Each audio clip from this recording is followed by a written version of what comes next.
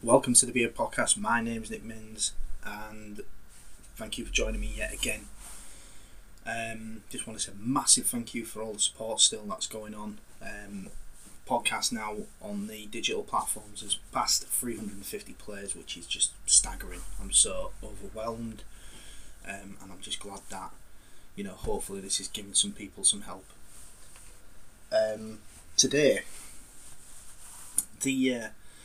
the podcast that I'm recording today, I'm calling it In the Midst of the Battle. I think I'm calling it that because that's what I feel like I'm in at the moment. So as some of you will know, last year I received CBT for my health anxiety, which I believed at the time was the main cause of what was going on with myself and all these feelings of feeling low. The more that's gone on, and obviously with me completing my course of CBT and me feeling like my health anxiety is actually under control, now it feels like the depression has come to the forefront. The way that was explained to me is your health anxiety was, your depression was maybe above the line. That was the main thing. You've had the health anxiety come in, and gradually the depression's gone. You need something else to focus on, and I've maybe focused on the health anxiety more. So when I've got the health anxiety under control, the depression has come to the forefront as, if you like, the thing that I'm needing to battle.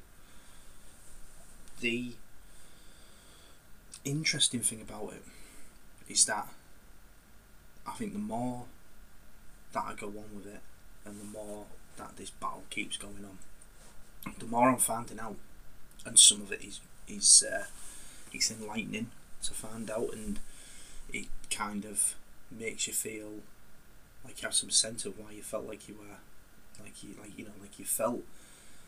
But then there's also a sense of fear that you're opening.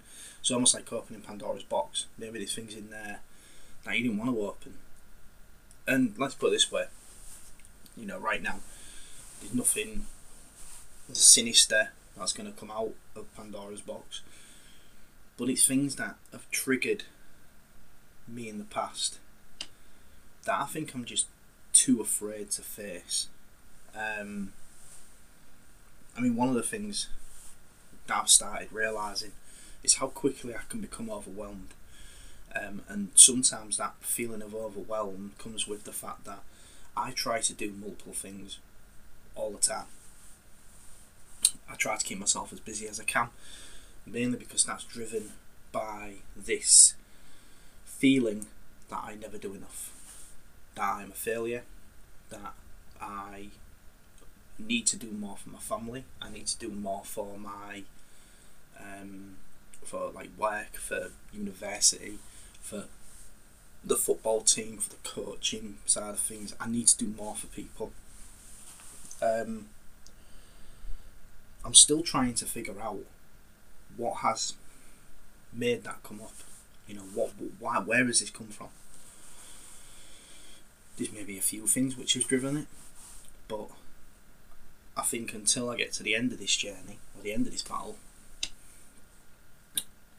I'm not really going to know what the actual trigger is. One of the main things for me, and one of the biggest things for me that I've started to realise, is how quickly I can become overwhelmed. I've had a pretty poor 2 weeks with feeling overwhelmed, and sometimes my kind of go-to in all of these is to just go, I'm just walking away from it. I'm just withdrawing. It's almost like when you're in that battle, when you're in the midst of a battle, it's do you push on or do you retreat? And sometimes I'm guilty of just retreating because it seems like the easiest thing to do. Running away is a lot easier than facing things, than standing in front of those things and facing them head on.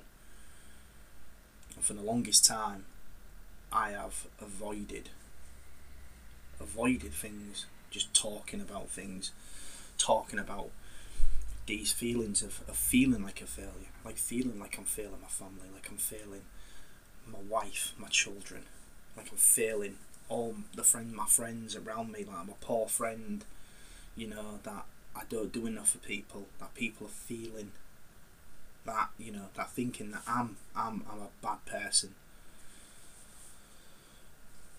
And I think the interesting thing is what you kind of judge as a bad person. You know, if you were to put yourself on a scale of a bad person, you know, 10 being the worst person in the world, killers, you know, whatever, where do you put yourself on that scale of bad person if it's from 0 to 100? And the thing I found out was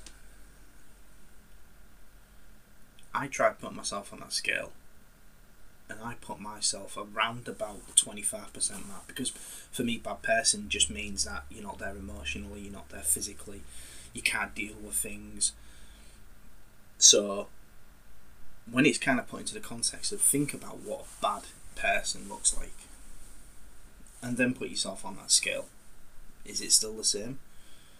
And the answer 9 times out of 10 will be no.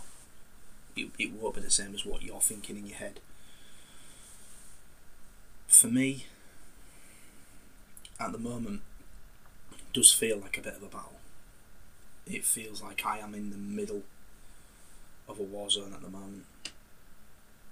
And there's very much that sense of, do I go back or do I go forward? For me at the moment, retreat is not an option. If I retreat and I go backwards, it's not going to help. Because the way I look at it is, there's probably been a good handful of opportunities which have come in the past for me to move forward, and I've chose to retreat because it was easier. And there's only so many times you can retreat, or only so many times you can hide from a situation or hide from these feelings, this overwhelming, overbearing feelings, until one day you're cornered, and then you ain't got nowhere to run. And unfortunately for some people, it leads to things like suicide.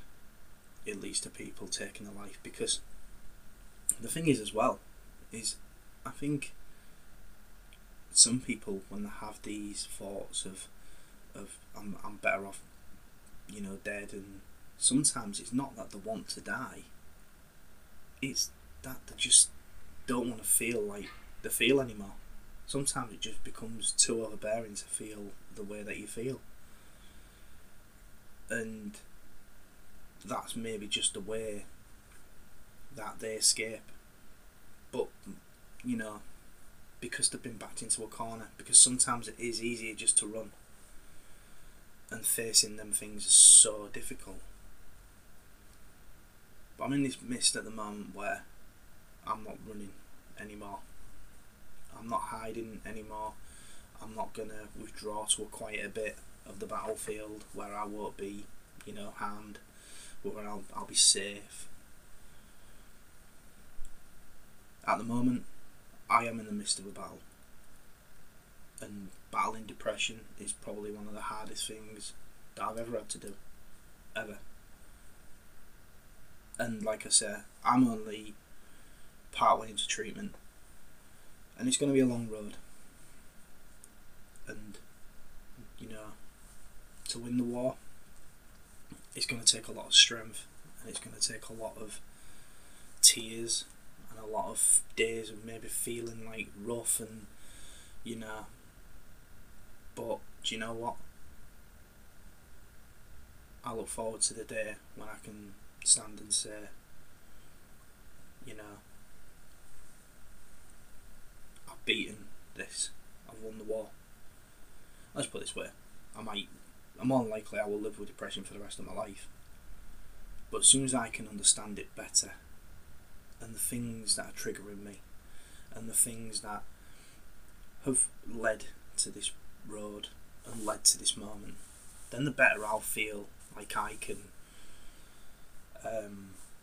face things, and that in turn is going to make me happier with me.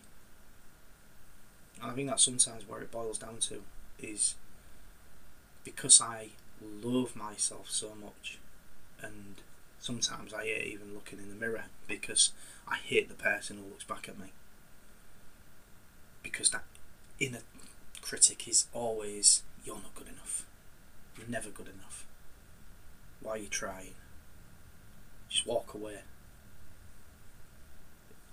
That's what it really feels like. You don't need to fight, you're not going to win, you're worthless, you're useless.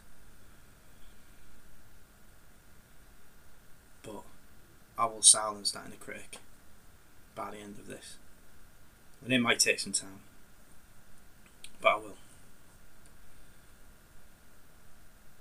So, from the midst of the battle that I'm in at the moment,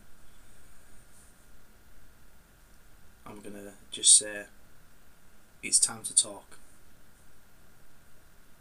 It's time to face the things, that are haunting you, that are, that are leading you not to live the life that you want to live. You're not alone. There's people out there who want to help. There's people out there who want to listen. There's people out there who want to share. My name's Nick Minns. From the midst of the battle, I'll see you on the next podcast.